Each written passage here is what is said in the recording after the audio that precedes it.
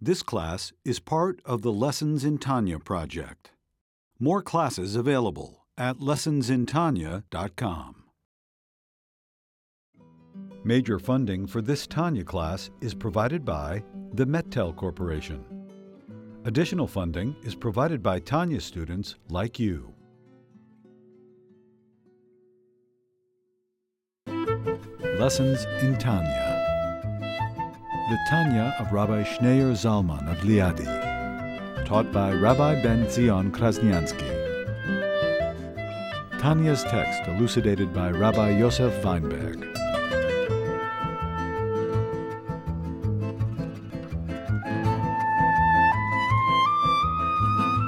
Bottom of 644. So he started to discuss different levels of love.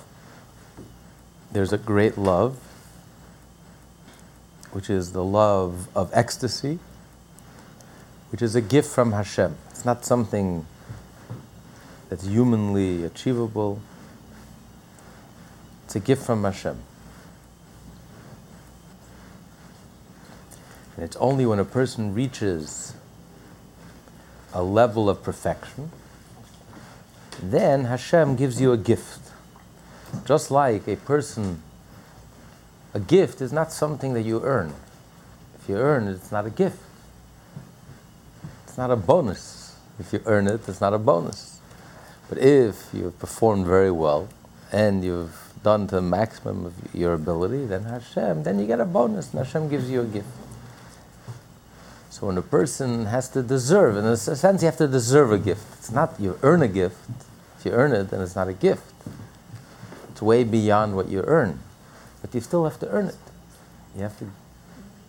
A bonus is given to someone who excels, someone who pleases you so much that they give you a gift beyond what you earn.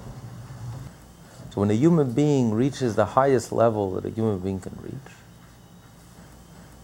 then Hashem gives a person a gift, something that he has not earned, something that's not humanly achievable. When a person reaches the highest level of awe, the fifth level of awe, where you become completely nullified,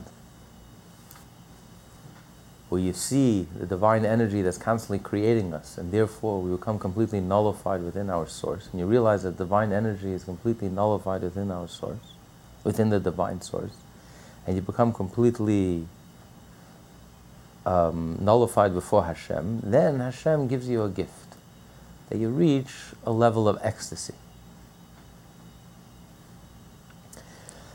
And this is a level of love which is pure pleasure, and like pleasure becomes because you become one, inseparable from Hashem. And that's not within the human capacity.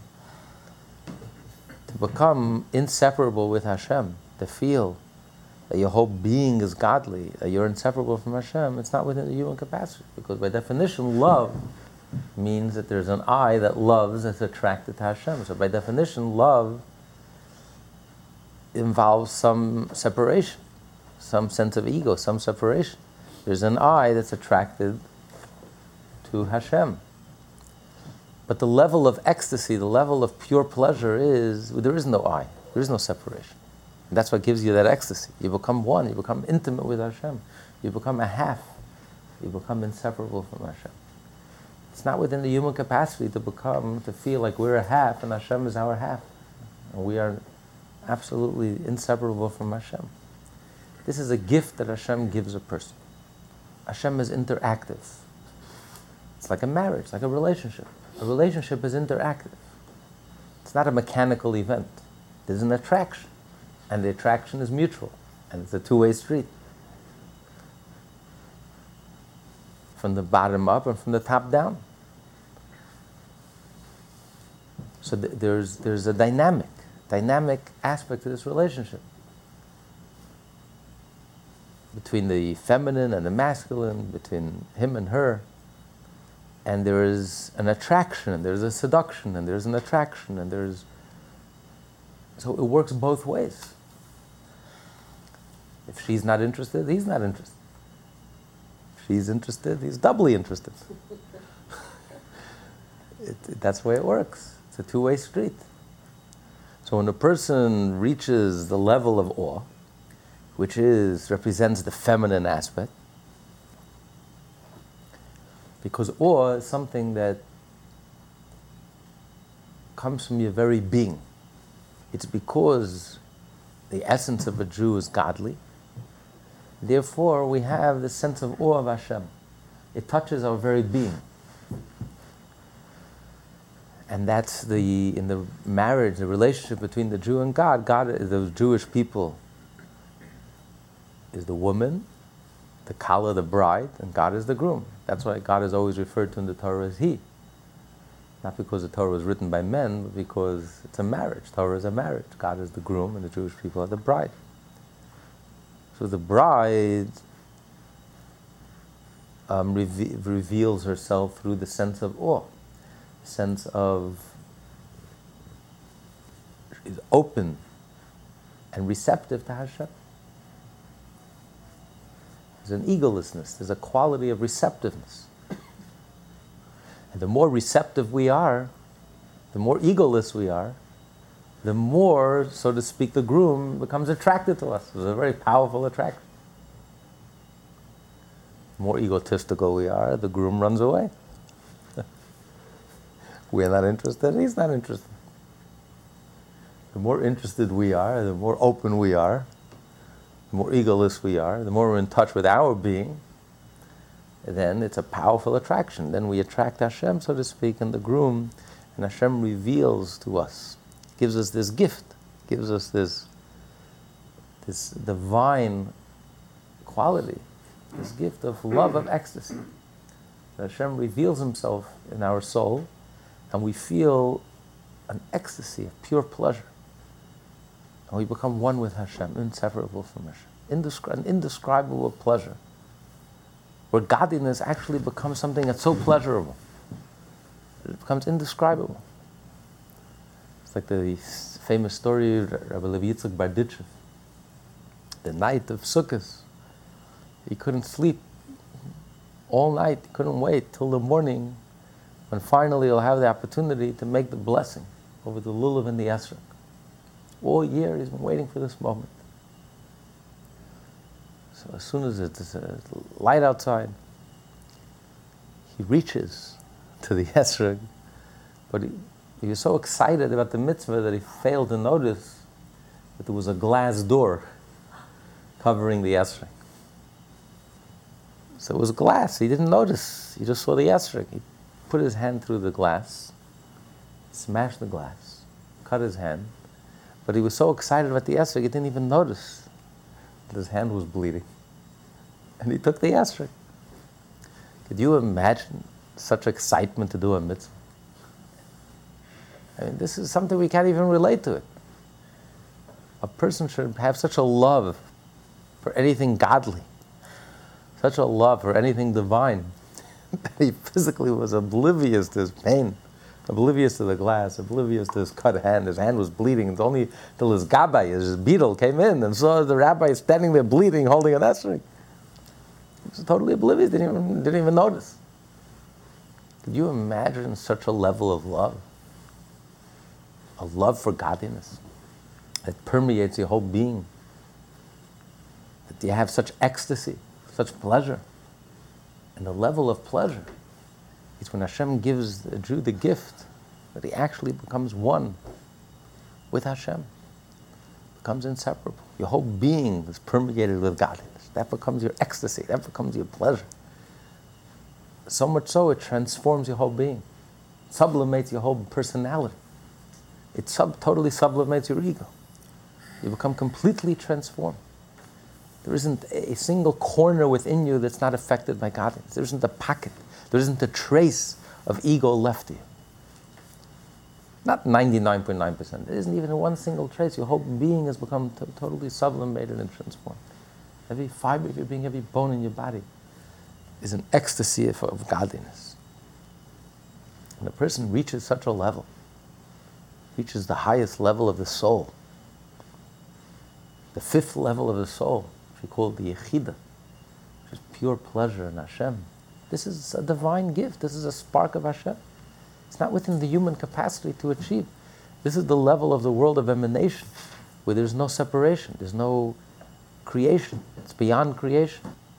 It's where we become married to Hashem, inseparable from Hashem, a half, nothing without Hashem. Our whole being becomes God. And when you realize that there is no ego, and all there is Hashem, and you are only half, it gives you so much pleasure and ecstasy. Then anything godly gives you so much pleasure and ecstasy. Learning Torah, doing a mitzvah, being selfless, being kind, doing an act, doing a favor, doing an act of kindness,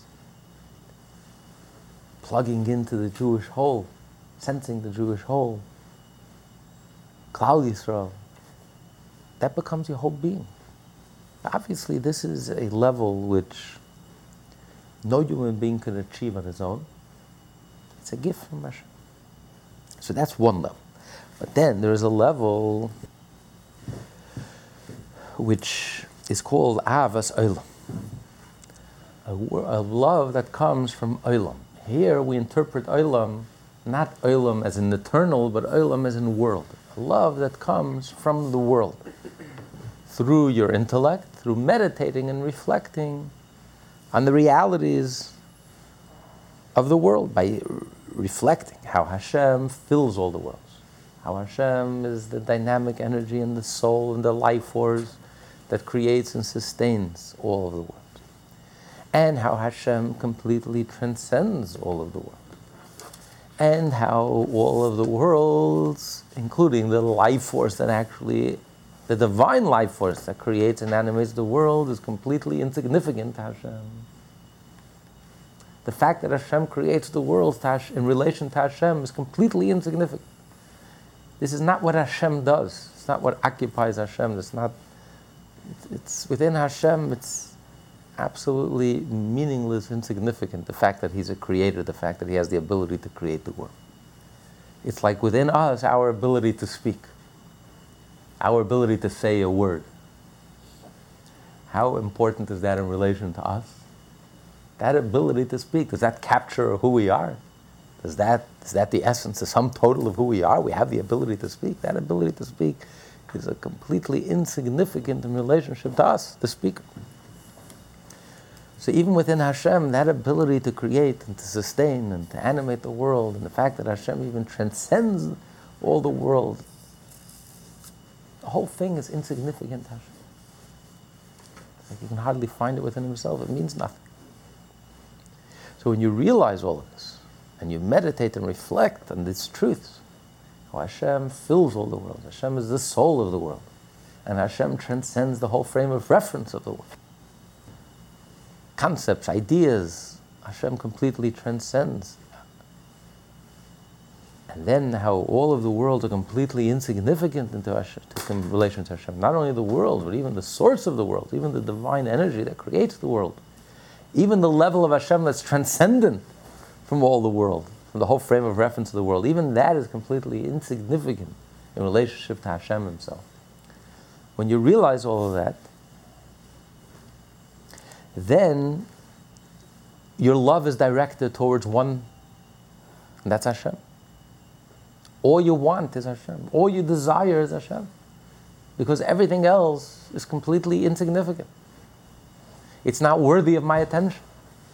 Why am I paying attention to anything material? Even anything spiritual. Why am I paying attention to spirituality, religion, philosophy, meditation, music, art? That it doesn't deserve my attention. There's only one thing that deserves my attention, and that is Hashem Himself.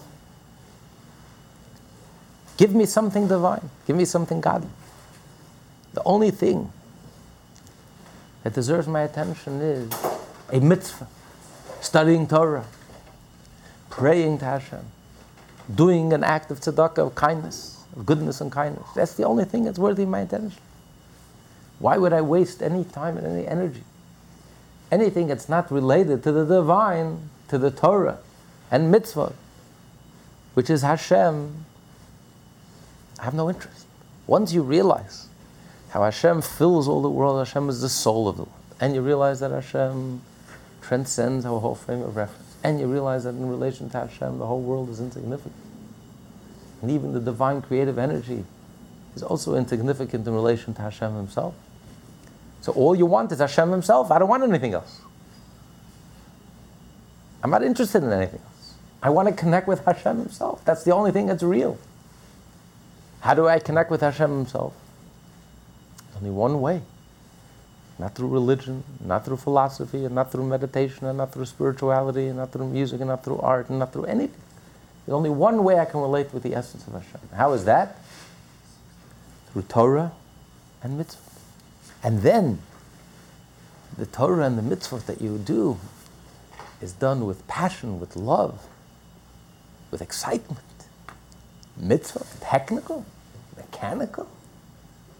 A mitzvah is divine. What do you mean mechanical, technical? You know what a mitzvah is? A mitzvah, by doing a mitzvah, I'm touching the divine.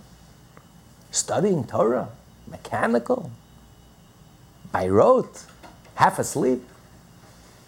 You know what Torah is? Torah is I'm being intimate with Hashem. I'm praying, I'm talking to Hashem. Torah, Hashem is talking to me. Doing a favor, I'm emulating Hashem, I'm connecting Hashem. Hashem acts kindly to us, and we in turn act kindly to others. I'm doing something godly. So let's learn inside, on the bottom of page 644. Ahavas Olam, however, the second and lower level of love, is that which comes from the understanding and knowledge of the greatness of Hashem, the blessed Ein Sof, who fills all worlds, animating them with a permeating mode of vitality, which is limited and tailored to the capacity of each creature, and encompasses all worlds, animating them with a vitality which transcends them, not being limited by the worlds and created beings it animates, and before whom everything is accounted as nothing at all, like the nullity of one utterance within the intelligent soul, while it is still in its thought or in the desire of the heart, has been explained earlier. As a result of such contemplation, the attributes of love which is in the soul will, as a matter of course, divest itself of its garments which it had previously worn. This means to say that the individual will cease loving those things he had previously loved, this love having previously led him to vest himself in those things, and all his love will be directed to Hashem alone. It will not clothe itself in anything of pleasure or enjoyment, whether physical or spiritual, to love it, and will not desire anything whatever in the world other than Hashem alone, the source of the vitality of all enjoyments. For they are all nullified in reality and are accounted as nothing at all, compared with Him, there being no manner of comparison or similitude between them, God forbid, between all worldly pleasures and Hashem, the source of the vitality of all pleasures, just as there is no comparison between that which is absolutely naught and nothing and everlasting life. Reflecting on this matter will lead the person to desire Hashem alone, and not to desire any worldly pleasures at all, seeking as he will the source of all pleasures, which is godliness. As it is written, whom have I in heaven to love other than Hashem? The verse goes on to say, and there is nothing upon earth that I desire with you. This means to say that anything with you that is subjugated and nullified to Hashem is not desired as well. The next verse continues, my flesh and my heart yearn for you, rock of my heart. As the various levels of love a Jew may attain by contemplating Hashem's greatness will be explained later. The Alter Rebbe was once overheard saying this verse, Mi li v'ashamayim, who do I have in heaven? And there's nothing on earth that I desire with you. And he would say the following. He says, Ich will nicht in Yiddish, ich will nicht dein Gan Eden Elyon. I don't want your higher level of Gan Eden, of the Garden of Eden. Ich will nicht den Gan Eden achten. I don't want the lower level of Gan Eden of the Garden of Eden. Ich will nur dich allein. I only want and desire you yourself. So don't entice me with spiritual reward, the world to come, the Garden of Eden, the soul in heaven, the lower level of Gan Eden, the higher level of Gan Eden. He says, all of this doesn't interest me. All that interests me. What do I desire? What do I yearn for? What do I desire? You yourself. You, Hashem, yourself. Only Hashem himself. Everything else is imcha, is with you. It's external, it's superficial. It comes from Hashem. Hashem creates the world. Hashem sustains the world. Hashem transcends the world. But all of that is nothing to Hashem. It's insignificant. I want Hashem himself. Don't give me anything else. It's like the Medrash says, that the Jewish people are wise. And he gives an analogy, that the king came with ministers. And most people chose the ministers. They wanted to sidle up with the minister, become associated with the minister. Because when you have a relation with the minister, you have some influence with the minister, you're something in relation to the minister, you can feel important, you're close to the king's minister. There was one wise man who ignored the ministers. I'm not interested in the ministers. I want the king. The king goes quietly. The king is walking. He says, I want the king. Even though knowing that if you're with the king, you're nothing in comparison to the king. You won't be anybody. You're completely nullified. But I want the king. What are the ministers? The ministers are just a projection of the king's majesty, the king's greatness. So true, if I choose the king, I'll be completely nothing in relation to the king. If I choose the ministers, I can have in relation to the ministers, I am something, I am a somebody. And I have some pull, and I have some influence. But the wise person says, I don't want to choose the ministers, I want the king himself. That's the difference between the Jewish people and the nations of the world. They chose the ministers. They want to have a relation to this angel, and to that angel, and they're looking for spirituality, and they're looking for the world to come, and they're looking for Gan Eden, and they're looking for this and for that, and for the stars, and this energy, and this force of the universe. But the king goes quietly. And the Jew has the wisdom, he says, I want the king. I don't want to do with any ministers, I don't want to deal with anything. To me, the angels don't exist, and the world to come doesn't exist. All that matters to me, Hashem himself. How do you have Hashem himself? When I do a mitzvah, I'm touching Hashem himself. This is beyond the world to come, beyond Gan Eden, beyond the higher level of Gan Eden, the lower level of the Garden of Eden. It's Hashem himself. I'm studying Torah. I'm one with Hashem himself. I don't need anything else. I'm not interested in anything else. Don't give me reward, and don't give me spirituality, and don't give me meditation. This is all external, incidental, superficial, missing the whole point. I want Hashem himself. Don't give me your Garden of Eden, and don't give me your higher garden and your lower garden. All I want is you yourself. And when you have such a love for Hashem, when you're focused and your whole love is towards Hashem, not towards anything else, then you're only, all you care about and all you want, and you can't get enough of anything divine. Studying a page of Talmud, studying a Mishnah, studying a piece of Chumash, studying anything connecting with Hashem himself, doing a mitzvah, physical mitzvah, doing an act of tzedakah. This is what connects me with the essence of Hashem. And that's all I'm interested in. You can't bribe. Don't bribe me with spirituality and with this doesn't mean anything to me. Let alone physical, material things. Money, power, fame, externals. Who cares? When I have Hashem himself, these are all superficial things. It can't hold my interest. Your love totally directs you and removes all the outer garments, and it directs you towards Hashem himself. It's like the beautiful parable of Baal Shem Tov gave. The king said that anyone can come see me. And he sat in his throne, he's ready to receive anyone. But he didn't make it so easy. He created an optical illusion that there's a whole river, unpassable river to get to the king. So they saw the king, but they can't reach him. So most people gave up, went home. And there was one person who went. The king says, see me, then I can see him. There's no obstacle, there's nothing in the way. And he just walked into the water. The king wouldn't ask me to come see him if it was impossible. Does it make sense? The king would ask me to do something that's impossible. It's ridiculous.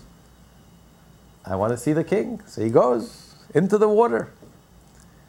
And of course, there is no water. It was all an optical illusion. And of course, he meets the king. And he looks from the king's perspective. He sees there's nothing. There's no water. There's nothing. All there is the king. But it took wisdom. And it took strength to be able to realize it. That's a Jew. A Jew realizes there is no universe. There is nothing. All there is Hashem. The whole universe dissolves. From Hashem's perspective, the whole universe dissolves. All there is Hashem. There is nothing else. What is the universe? It's all Hashem. There is nothing else. So I have the king. I don't care about this projection and the majesty and the infinite and the finite and the higher level and lower level and spiritual, material, whatever. These are all projections. But give me Hashem himself. So when I'm standing with the king and I'm together with the king, nothing else, everything else can't hold my attention. What are you going to bribe me with spirituality, with the world to come? What do I care about the world to come? I have Hashem himself. How? Oh, there's only one way. Torah mitzvah. Living a Jewish life. It's not religion. It's not meditation. It's leading a Jewish life. Every time you do a mitzvah, it's divine. Every time you study Torah, you're intimate with the divine. Every time you do an act of tzedakah, an act of kindness, of goodness and kindness, you're touching the divine. Every time you're praying, you're talking to and you can't get enough of it. This is a love, havat olam, a love that comes from the world, from reflecting and meditating on the world. And we left off last week with the question that seemed like a contradiction, because earlier we learned that the fifth level of awe, the highest level of awe, is a level which says if there's no awe, there's no wisdom. That's the lower level of awe. And then if there's no wisdom, there's no awe. When you do have wisdom and you have Torah and mitzvot, which is based on the awe of Hashem, that leads you to the highest level of awe, which is, who is a wise man who sees how Hashem creates the world. And you see that the world is completely nullified within Hashem. And even the divine energy, the creative energy, the divine speech that's constantly creating the world is completely nullified within the source, within Hashem himself. And therefore the world is nothing. All there is Hashem. And that leads you to the highest level of awe, where you're not even like a body in relation to Hashem. You're not even a non-egotistical entity. There is no entity. All there is Hashem. There is no body and soul. There's no duality. All there is Hashem. So there he said that by seeing that there's no other reality but Hashem, how the whole world is insignificant in relationship to Hashem, how even the divine creative energy is insignificant in relation to Hashem, you become completely nullified. Yet here we're saying that when you meditate and reflect how the world is insignificant, how the source that creates the world is insignificant in relationship to Hashem, it leads you to a lower level of love. Ahavat olam, a love that's taken from the world. Not like Ahava Rabbah, the greater love. The love where you become the love of ecstasy, where you become completely inseparable with Hashem. That's a gift. That's not something we can achieve. But this level of love is a love that comes through reflection. And when you reflect on it, it doesn't nullify your existence, but it inflames your heart. Your heart becomes inflamed with a love and a passion and a yearning for anything divine, for anything God. And then the Torah mitzvot that you do become animated. It leads you to do Torah mitzvot. The greater level of love is almost like a gift. It's like a present. It's a reward. It's almost like an end in itself. Like the moment of intimacy, where husband and wife celebrate each other, and that's the end. Just being together. That gives them infinite pleasure. So that's a level of love where you just luxuriate and you're in ecstasy because you're one with Hashem. That's like a reward in itself. It's an end in itself. That's a gift. That's only Hashem gives us. If a person reaches a level of perfection, then the utmost perfection, then Hashem gives us a gift. But this love, the love of the world, Avat Olam, a love that's taken from your meditation and reflection on the world around you and yourself, in reality, how Hashem fills all the worlds, Hashem transcends all the worlds, and how all the worlds are nothing insignificant to Hashem, it motivates you to do Torah and to do mitzvot. This is the love that propels you. This is the love that pushes you to focus on the divine. Not to focus on anything external, whether it's material or spiritual, and to focus on the divine. And that motivates you to study Torah and do mitzvah. But he said the nature of this reflection is that I'm reflecting how the world is insignificant in relation to Hashem. Well, didn't we say earlier that once you realize how the world is insignificant in relation to Hashem, it leads to ultimate self-nullification, where there is no ego. Not only there's no ego, not only you become a non-egotistical entity, but you become a non-entity. All there is Hashem. And yet here he's saying that this leads you to a love. A love, by definition, means that there is a separate entity. And yet you are in love, you fall in love, and you're attracted to Hashem. Powerful love, a powerful attraction. But you're not nullified. You can't say that nothing exists but Hashem. What do you mean? I'm in love. There is an entity that loves and is attracted to the divine, to the God, to something godly.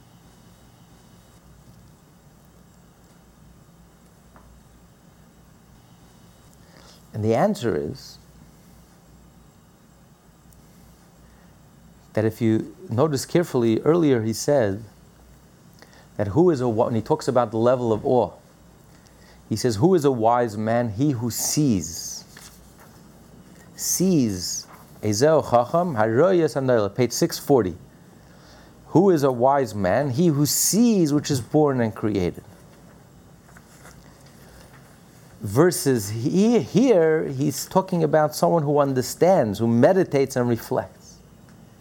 It's two different approaches. Meditating and reflecting is using your mind, your logical mind. So you use your logical mind and you meditate and reflect very deeply on the fact that Hashem creates the worlds and Hashem sustains the worlds and Hashem fills all the worlds. Hashem is the soul of the world. And the world is like a body to Hashem. And then how Hashem is like the subconscious relation to our consciousness. Hashem completely transcends the world, and that's the source of the world. And then even that limited, because ultimately Hashem is the relation to the essence of Hashem. The whole world is completely insignificant, as if it doesn't exist. The world isn't even a non-entity in relationship to Hashem. Even the source of the world, the very divine energy, Hashem's speech and divine energy that's creating the world, is a complete non-entity within Hashem. All there is Hashem. So it's one thing if you understand this concept. It's another thing if you see this concept. It's like a difference between the two brains, the two minds. The creative mind and the analytical mind. Some people see things, some people hear things. You'll notice how people speak. People who have analytical minds, who are their left brain is more dominant, will always say, I hear what you're saying.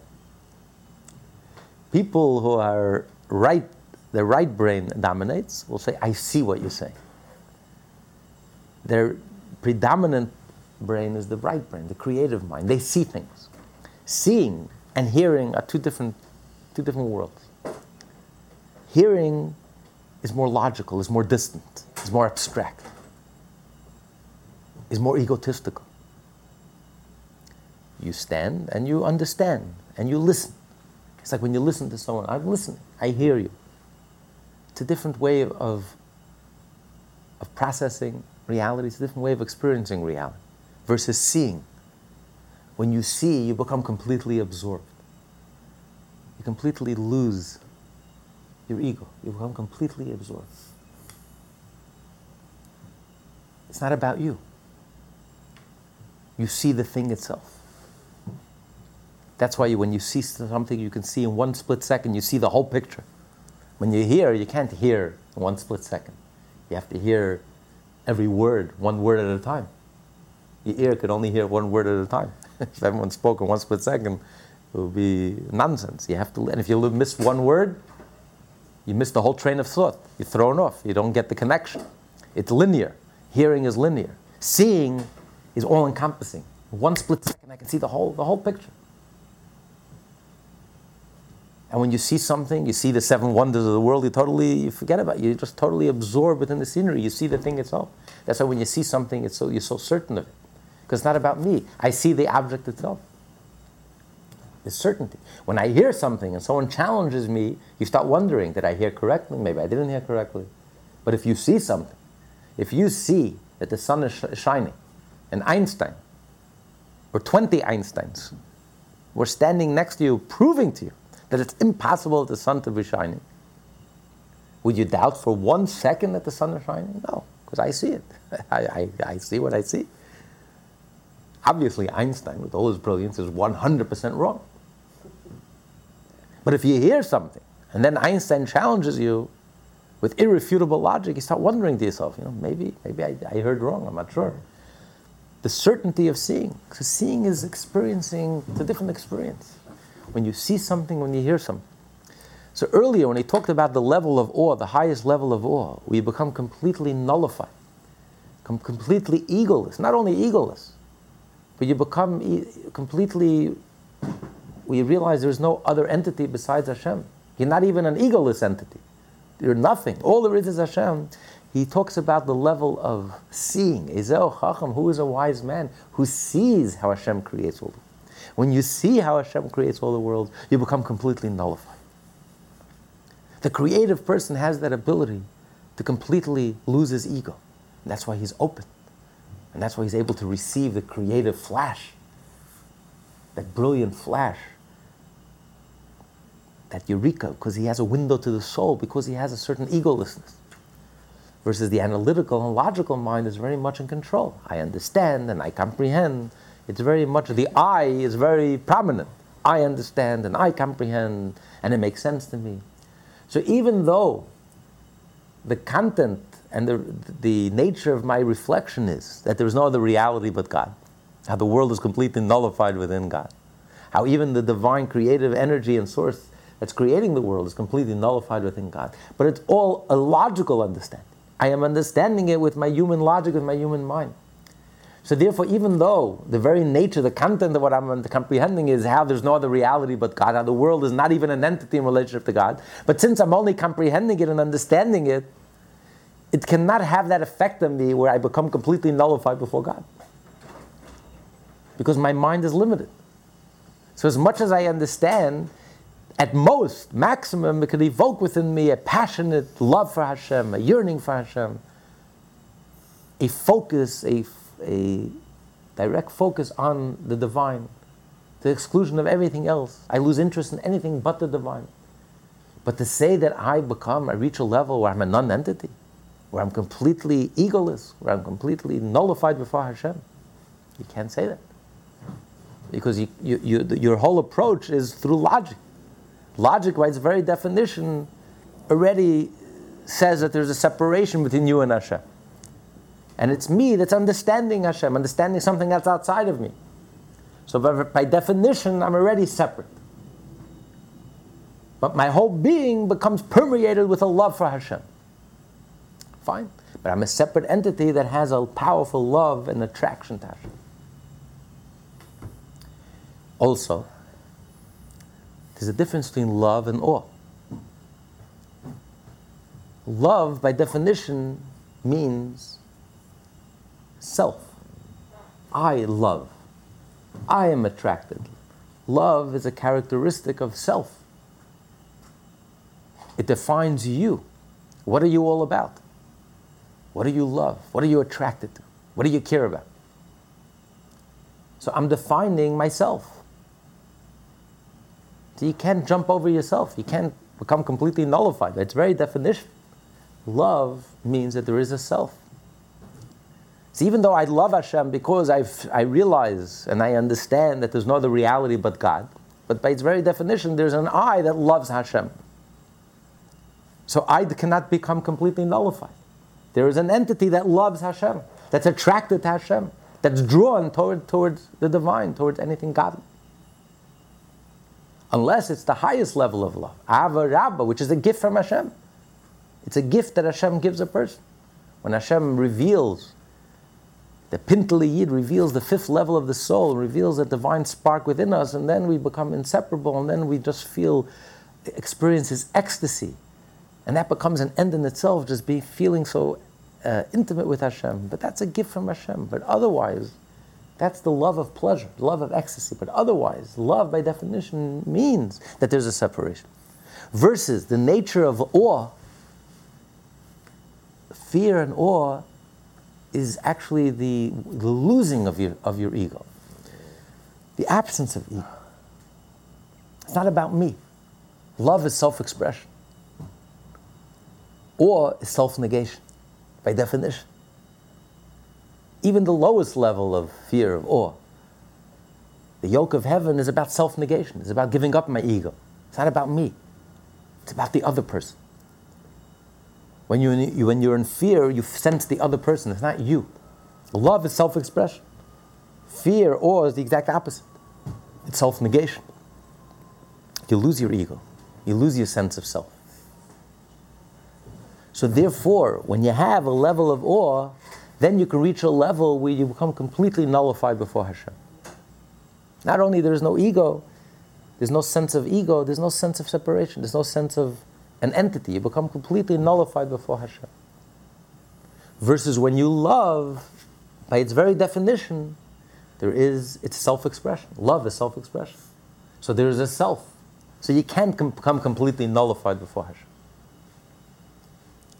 So therefore, even though the love is based on your understanding how there's no other reality but Hashem, but experientially you can't reach that level. Experientially, the most you can reach is a level of love. I'm attracted, I'm pulled, I yearn.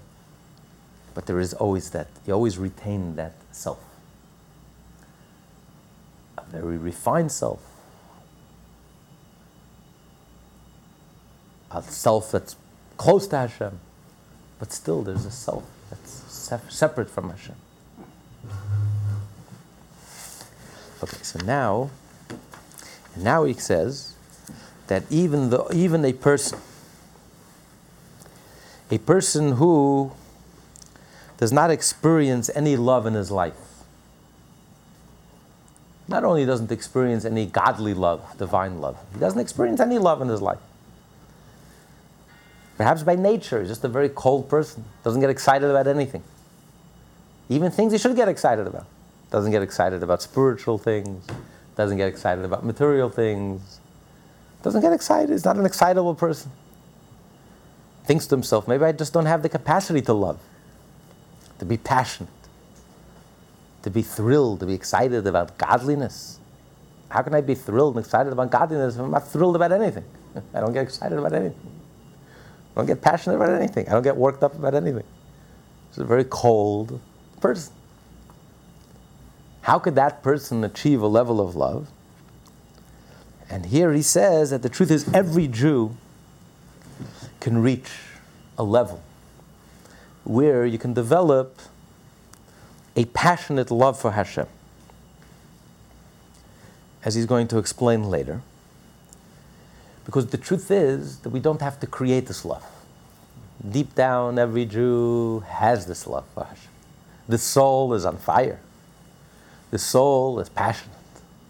The soul is thrilled. The soul is excited. Whether you feel it or not, whether you know it or not, it doesn't change the reality. There's a lot more going on inside of us than we know. Thank God. So the soul is on fire, even if you don't feel that fire. So it's there. All you have to do really is just to reveal.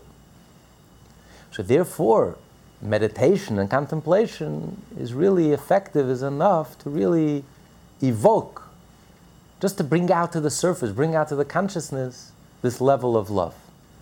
All the above refers to a person who has a love for worldly matters and divests himself of this love because of his contemplation of Hashem's greatness. His love will then be felt for Hashem rather than for mundane things.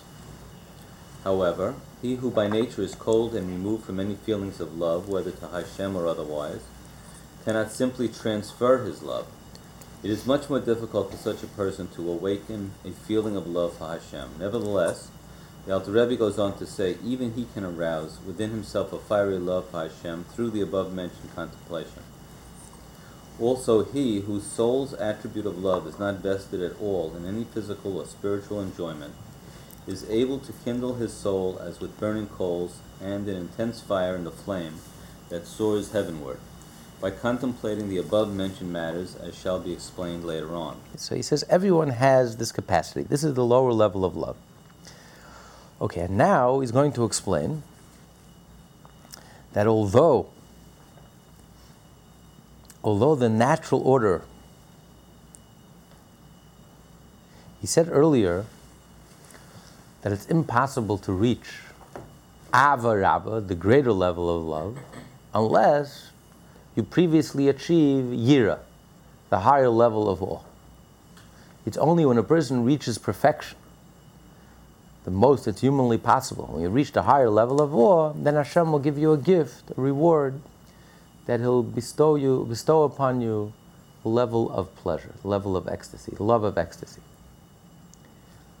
Now, the ordinary way of things is that the same is true with a lower level of love. You can't achieve a lower level of love unless you previously achieve a lower level of awe, a fear of awe of Hashem. Whether it's the lowest level, Kabbalah's Oil, Malchus Shemayim, accepting upon yourself the yoke of heaven, dedicating yourself to Hashem, devoting yourself to Hashem, giving yourself over to Hashem. Whether it's the higher level, which is Yirei Chet, feeling, sensing, there's an eye that sees, an ear that hears, sensing Hashem's presence. Whether it's the lower level of Yiras Elokim, where you sense Hashem's greatness. You see how the whole world is nullified before Hashem. And therefore, when you're in the presence of greatness, it has a certain effect on you, a superficial effect, but it has a certain effect on you. It inhibits you a little, and it gives you a certain sense for godliness, a certain inspiration. When you're in the presence of greatness, that taste will linger with you the rest of your life. You were in the presence of greatness. A person who is in the presence of greatness will remember it for the rest of his life. In a certain sense, you won't be the same person, even though it has an external effect on you, because none of that greatness really rubs off on you. Just because you're in the presence of greatness, you're in the presence of Einstein, it won't make you one iota smarter. In the presence of genius, of a brilliant artist, won't make you more artistic than you are. It doesn't have that effect on you. But still, when you're in the presence of greatness, for the rest of your life, you'll be talking about it. It'll have an impression on you. It'll leave an impression on you. So when you realize the greatness of Hashem, you realize how the whole world is constantly bowing down before Hashem and nullifying itself before Hashem. And they're all worshipping Hashem. When you realize how the heavens and the stars and the movement of the stars and the whole universe is bowing down before Hashem and worshipping Hashem and connecting with Hashem, it has an effect on you, a very superficial effect, but it has some effect. It has some uplifting effect on you.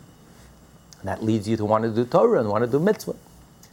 Then you have the higher level of within the lower level of Yirat Elokim, when you actually sense that Hashem is your soul. Hashem is the soul of the world. Hashem animates and creates every aspect of this world, every aspect of this universe, this infinitely myriad and complex universe. Hashem animates and sustains, and Hashem is the soul of the world. And then you realize Hashem is my soul as well. So I become like a body to Hashem, I become egoless, just like the body becomes completely attached and connected with Hashem. I lose all my it not only inhibits my urges and instincts and desires, unhealthy, unwholesome urges, instincts, desires. I lose them. I don't have any more unhealthy urges, instincts, and desires. If I become one with Hashem, I become egoless. I don't even desire anything other than Hashem. I become like a body in relation to my soul, become completely egoless and one with Hashem. That's the higher level of the lower level of Yirat Elokim. So any of these levels, which is the foundation and the cornerstone. Without that, a Jew can't approach Hashem. And that has to be the cornerstone and the foundation for Torah and mitzvah, as we learned earlier. then that leads you to develop a love for Hashem. Because a person needs two wings. You can't just have awe. A person needs love. But then you develop a love for Hashem, based on what we just learned here. If you realize Hashem is my soul, and Hashem is my life, and Hashem fills all the worlds, and Hashem transcends all the worlds, and then Hashem, all of the world is completely insignificant to Hashem, your heart is inflamed with a fiery love, and a passionate love and yearning to connect with Hashem. So the love then you have the love, the Torah mitzvah that you do is based on awe as well as love. That's the normal sequence of things. Then you do the Torah and the mitzvah, filled with awe and love, with the two wings, you have Torah, mitzvah, tzor, and that leads you to the highest level of awe, the fifth level, where you become completely a non-entity in relation to Hashem. You sense that there's no other reality but Hashem. And then, if you merit, you can reach the tzaddik, the highest level of the tzaddik, you can reach a level of pleasure, the great level of love. So one leads to the other. He says that's the ordinary way of things. But sometimes things happen out of order. Our world is not so orderly. So sometimes when we act out of order, Hashem also acts out of order. Sometimes a person could experience a love of Hashem even though you have no fear of Hashem. You have no sense of awe of Hashem. On the contrary, you live an uninhibited life. You have no restraints. You indulge in every urge and every instinct. You've lost your way. But because Hashem loves us, when Hashem sees that we're about to fall off the cliff, we're so far gone, we become so disconnected, we're about to harm ourselves irreparably, disconnect ourselves, literally fall off the cliff. Hashem, out of His kindness, His mercy, because we are Him, a piece of Him. So Hashem will suddenly, out of nowhere, out of the blue, you'll feel this love for Hashem. Grace. Hashem will just give us this gift, and just your heart will suddenly feel in flames with a love and a yearning for something godly. You're unprepared. You're not ready. You're not worthy. Up until that moment, you're completely not interested. But sometimes when Hashem sees, like a shepherd, when a shepherd sees that one sheep is straying and it's about to be eaten by the wolves, he has to abandon all of his sheep and has to take care of this one little sheep who lost its way, lost its path, and is about to self-destruct. Hashem can't see that and can't let that happen. So when the soul is about to fall in the depth of depravity, in the depth of klippa, in the depth of impurity, in the depth of immorality, when a person is about lost his way, when a person is about to make that mistake, they reached a fork in the road and they're about to make the wrong decision, they're making a left turn instead of a right turn, and they can harm their lives irreparably forever and ever, harm their soul and do so much damage, reach a point where the soul can't even handle it anymore. When the person is out of control, maybe the person is so addicted, just out of control, Hashem has Rahmanas. And out of mercy, Hashem will give the soul will experience a love that will schlep the soul out of the mud, out of the darkness, out of the dungeon. Schlep him up, lift up the soul, let them see some light, a relief, relieve the soul of their agony, and let them experience, let them taste something godly, and put the soul back on the right path, on the right road. So it's possible that a person should reach a level of love even though he doesn't have any awe in his life. He has no inhibitions, no restraints. He has not delivered or dedicated his life to Hashem. He has no yoke. Does as he pleases, lives as he pleases, thinks as he pleases, speaks as he pleases, acts as he pleases. Absolutely no restraints. Hashem's wish, desires mean absolutely nothing. Hashem does want, who cares? I do whatever I want. It's a free country. You have rights. You can live as you please, speak as you please, think as you please, do as you please. It's in the Constitution. And nevertheless, even that person could reach a level of love for Hashem without any preparation. Even though he's not ready, he doesn't have any awe in his life. He has no fear, no awe. Nevertheless, totally egotistical. You could reach a level of love for Hashem. But this is not the ordinary way of things. This is...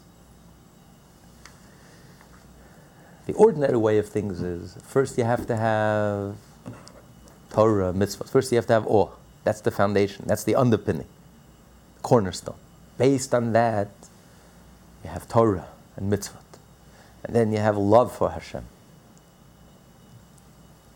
So you have to have the Torah and the love. But just to have love for Hashem, even though I'm not committed, and I'm not dedicated, and I have no sense of awe, and no connection, no sense of egolessness, that's not the ordinary way of things. But occasionally, it can happen. You can have a love of Hashem even without any sense of awe. And although that's the ordinary way of things, as it says, Sur Meira Vasei Toiv. First you have to avoid evil, and then you have to do good. Like a pot that's dirty. First you got to clean the dirt, and then you can cook something good in it. Imagine you're cooking the dirt before you're cooking something delicious, before you clean the pot. When the king comes to the palace, first comes to visit the house, first you have to clean the house, to make sure it's clean. Then you can furnish, you can decorate. Imagine you're going to decorate before you clean the house. So that's the normal way of things. First you have to get rid of the negative. Sur Meira. You have to have a Kabbalah shell, you have to have the yoke of heaven, you have to have the sense of Hashem, you have to have then you can do good, decorate, develop a love for Hashem, a relationship to Hashem. That's the ordinary way of things. But since we don't live in the normal world, and our lives are not ordinary, and the times we live in are not ordinary, so sometimes you have to take a different approach. You start with the good. And when you start with the good, the nature of good is, where there's light, there's no room for darkness. You can't have light and darkness in the same place. So once you illuminate with the divine light, the darkness just melts away. By increasing in light, the darkness just goes away. And that's the Hasidic approach. It's a much more holistic approach than the pathological approach. Instead of starting out with the illness and dealing with the illness, and first healing the illness, and then thinking about strengthening your health, no, you start with health. Strengthen the healthy parts in a person. Even a person who's dying, who's diagnosed with terminal illness. With the holistic approach, even when the pathological approach has thrown up its arms and given up hope, you can still heal even that person if you start with the other approach. Even when a person is dying, there isn't a single organ in the body that's healthy. They've given up hope in this person. And yet, the person can come back from the dead, and many have, with a more holistic approach. You strengthen the healthy parts of the person. You touch a very deep place inside the person, that healthy parts, and slowly but surely you strengthen the healthy parts until there's no room. When your body is healthy, and there's a healthy environment, and you're eating healthy, and you're living healthy, there's no room for the illness to be. That's it. The illness just is gone, finished. There's no room for it. It can't flourish in such an environment where there's so much light, and there's so much health, and there's so much wholesomeness. There's simply no room for it to flourish. So this is a different approach. It's not the ordinary approach. But when you're dealing with such darkness, when you're dealing with such a challenge, when a person is not responding to normal stimulation, a person that doesn't respond. When the world has become so coarse and so egotistical, and society celebrates arrogance, and the more arrogant, the better. So you can't even begin to talk about the yoke of heaven, fear of God, check my ego. What do you mean check my ego? The more egotistical I am, the more vulgar I am, the more crass and coarse I am, the better. That's what society is telling me. So what do you mean check my ego, check my inhibitions? Becoming egoless. This whole language is a foreign language. I don't know what you're talking about. So when you're dealing with such darkness, you need a tremendous light. You have to start with the light. You have to start with the love. And that's the approach. That's the Hasidic approach. And that's the approach that the Rebbe charged us with. That's the approach for our generation. You come to a Jew and say, light a Shabbat candle, do a mitzvah, put on tefillin, do one mitzvah, illuminate, light a divine candle, light a divine light. And you'll see. One mitzvah, a little light pushes away darkness, and become two mitzvot, and two mitzvot become four mitzvot. And before you know it, the Jew becomes robust and vibrant, a vibrant Jew, a robust Jew, a full-fledged Jew, a God-fearing Jew, a wholesome Jew, a Jew that soars, a Jew that has two wings, well-adjusted, well-balanced. But it all starts with one single mitzvah, with something positive, with love. So you have to deal, when you're dealing in an emergency situation, when you're dealing with such thick darkness, sometimes the only way to start is with light. You have to start with love and light. You can't start with awe. This is not the currency. It's not the language. It's a foreign language. The person is not a vessel for it. The person is not a vehicle. Doesn't know what you're talking about. You have to start with divine, godly. Do a mitzvah. Love. And that's the power of the mitzvah. And that's the power of the Jewish soul. That's the power of that light. That when you do that one single mitzvah, you can turn around your whole life. Even if a person is spiritually deathly ill, there isn't a single organ in the body that's whole and healthy. Every single organ in the body is defective. The person is so far away, so far out, it's about to walk off a cliff. But that's the power of light, the power of one mitzvah, the power of love. That they do something divine and it touches them very deeply. And slowly but surely one mitzvah will lead to another mitzvah.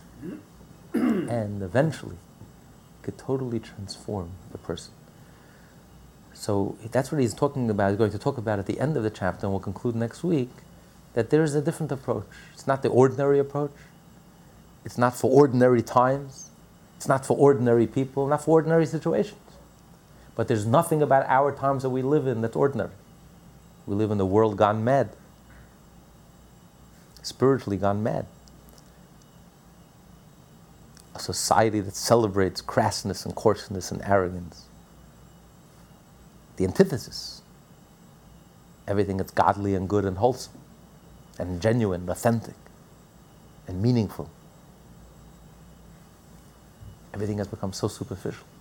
So in a world gone mad, the only approach has to be an approach of love. You have to start with love, and start with the positive, and start with the love and the mitzvah and the light and the health, and slowly but surely nurture the Jew, nurture the person back to health, to complete health.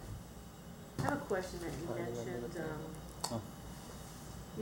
If Hashem created all these things in the world, He created art, He created nature, He created everything.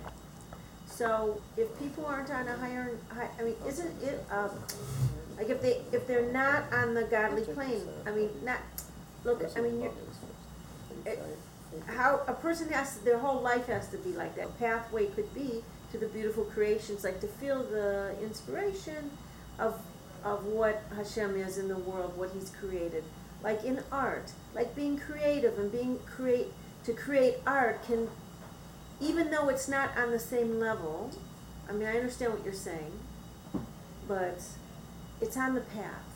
It's on the path for a person to be so inspired by creating art or just taking in the awesomeness of the nature that Hashem created. So, I mean, at first I was going to say something different, but as you went on, you really explained what it is, but not so many people can reach that. One of the ways of recognizing Hashem is realizing all the energies and abilities that Hashem gave you, all the talent that Hashem gives a person. Hashem gave you those talents, and you can never become a whole person unless you develop those talents. You almost have a divine obligation to develop those talents, because if you believe in Hashem, Hashem doesn't give a person, didn't create anything extra in the world or anything incidental. If He creates a person with a talent and ability, that's who you are, and you have to develop that talent, and that's how you approach Hashem. You have to use your art, not suppress your art. If a person has a talent for music or for art or any creative talent that a person has, you have to develop that, and of course you discover Hashem in that. You see Hashem through your art, and you see Hashem through your music or through your dancing or whatever talent or ability Hashem blessed you with. You have to see Hashem through that. That's one of the ideas. Hashem fills all the worlds. Hashem creates everything in this world, and everything He created is for a reason. And by looking at the world with an artistic eye and then seeing the ultimate artist in everything, seeing the artistry of Hashem in everything, seeing Hashem's creativity in everything, and bringing that out on canvas, on paper, and art, that's a definite way of connecting with Hashem. So in other words, every part of you becomes connected with Hashem. You see Hashem in everything. So the idea is not to suppress or to escape this world, or on the contrary, to see Hashem in everything, to engage in the world and to discover Hashem in everything. The businessman discovers Hashem in his business, sees the divine providence, sees how Hashem is with him every step of the way. The artist sees Hashem in his creativity. Ultimate creativity. Where does creativity come from? It comes from Hashem, the ultimate creative artist. So the idea is to see Hashem in the act of eating. You see Hashem. Hashem creates this cup of water. You see Hashem in the miracle of a creation existence. The idea is to discover Hashem in everything. Hashem fills all the worlds, and Hashem... So it's something that every Jew can attain. It's not only the greatest rabbis, mystics, and scholars.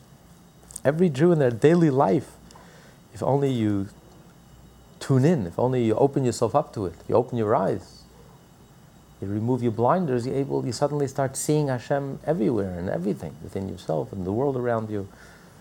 You see the divine providence, so you see Hashem everywhere. Then the world becomes a beautiful place, a good place. You see a godly place. Instead of looking at this world as a jungle, as a dark, as a dungeon, as a jungle, the world becomes a palace. The world becomes a Garden of Eden, a rendezvous, a place where you meet Hashem. The Jew celebrates the world. We don't shun the world. We don't hide and run away from the world. We don't escape the world. We don't look at the world as evil, as harsh, as negative. We look at the world in its true colors. On Shabbos, we remove the blinders, and this world becomes a Garden of Eden. You see the world in its true colors. It's a Garden of Eden. Here in this world, the act of eating becomes a mitzvah. The act of taking a walk becomes a mitzvah. The act of taking a nap becomes a mitzvah. You celebrate life. You see Hashem in everything. Everything becomes a mitzvah. Everything becomes divine. The act of walking, what a miracle. The act that we exist, what a miracle. Suddenly this world becomes a beautiful place, a place where you rendezvous with Hashem. So this is something that's for every Jew. It's not just for the greatest rabbis, mystics, and scholars. It just changes how you look at the world. You see the world as a friendly place, as a good place. Hashem is with us. And therefore you walk confidently, with trust, with a lot of trust in Hashem, with a lot of confidence. Hashem is good. He'll be good. Hashem has guided me till now. He'll continue to guide me. It'll be good. It'll work out. I don't know how, but it will. Everything will work out. So a Jew walks around very optimistically, very joyfully, And the more we deepen our relationship with Hashem through Torah and Mitzvah, the more confident we feel. We're connected to the source of life and the source of everything that's good, Hashem Himself. The more confident we feel, we can go forward in our lives. The more trusting we are, and then good things actually happen. So this is not just for the greatest rabbis, mystics, and scholars. This is the Jewish way of life for every Jew, for all Jews, the simple, average Jew. And it's ingrained in us. It's inherent. It's inborn. You don't have to create it. You don't have to be reborn again. You don't have to become something otherworldly, become something that you're not. You just have to reveal and uncover that innate, inherent truth that we all have inside of us. Our neshama knows this truth, breathes this truth, lives this truth. You just have to reveal it by removing the obstacles, getting your ego out of the way a little, and by reflecting and meditating and just uncovering and revealing, bringing it to the surface, bringing it to the conscious level. So if you're feeling discomfort, uneasiness, that statement that you're not using out what Hashem gave you, it's... If you're feeling discomfort? Not entirely, not at ease. Not yours. Yeah, not at ease. So this is in relationship to what Hashem gave you. You're not using it out. You're not making use of it. Whatever it may be in your life, you're not. You're sort of drifting in a sense. Well, that I'm can. not making this clear, that can make you very much unease. That can give you unease. If you have an energy inside of you, a talent inside of you that you're not utilizing, it will give you a lot of unease because there's a part of you that's missing. There's a part of you that's missing from life, and that will bother you. You can't pretend that away. If you're not full force, if you're not engaging in life. The Torah says about Avram Zakin Baba Yamim. Avram was an old man, Baba Yamim. Why does the Torah say Baba Yamim? Ba Yamim. Why does the Torah say? What does it mean? So the Zohar says Avram lived every day. What does it mean, Baba Yamim? He entered into his days. He lived 100%. There was no holding back. Most people hold back in life because of fears or imaginary fears. We hold back. We don't give it our all. Avram, whatever he did, every day of his life, he entered. He allowed himself to experience that day. He gave everything he had. He invested in that day. He was fully engaged. Every day was an experience. He reacted, he lived, he laughed, he cried, he was moved, he was touched, he was affected. He engaged in life. While most of us are very reserved and we're not fully engaged. So Avram is the example. So unless a person is really fully engaged, of course you'll feel unease because there's a major part of you that's not being developed, and therefore there's this quiet inside. There's this restlessness and this quiet because you're like missing in action. And you can't ignore that energy that Hashem gave you. Hashem gives a person an energy, there's no ignoring. And if you do ignore it, it will show up. But it will show up in a very negative way. It won't show up in a very wholesome way. If you have energy, potential that's not utilized, it could become poisonous. It could actually become counterproductive and negative. Because you have this nuclear energy on your hands, and if you don't harness it, it's not just going to go away. It's going to demand attention. If it doesn't come out in a wholesome way, it'll come out in a negative way. So yes, when a person has this inner disquiet, inner dis-ease, right? Dis-ease, it's really a signal that there's a part of you that's very unhappy. There's a part of you that's you're not tapping into, you're not utilizing. And that's directly related to not using out or using up what Hashem gave you as the whole package, so to speak. Yeah, 100%. You're using a percentage of it, and 100%. 100%. The idea is not to suppress. If Hashem gives a person a talent, you're not allowed to suppress it. You have to develop it, you have to cultivate it, you have to and serve Hashem through that talent. This class is part of the Lessons in Tanya project. More classes available at lessonsintanya.com.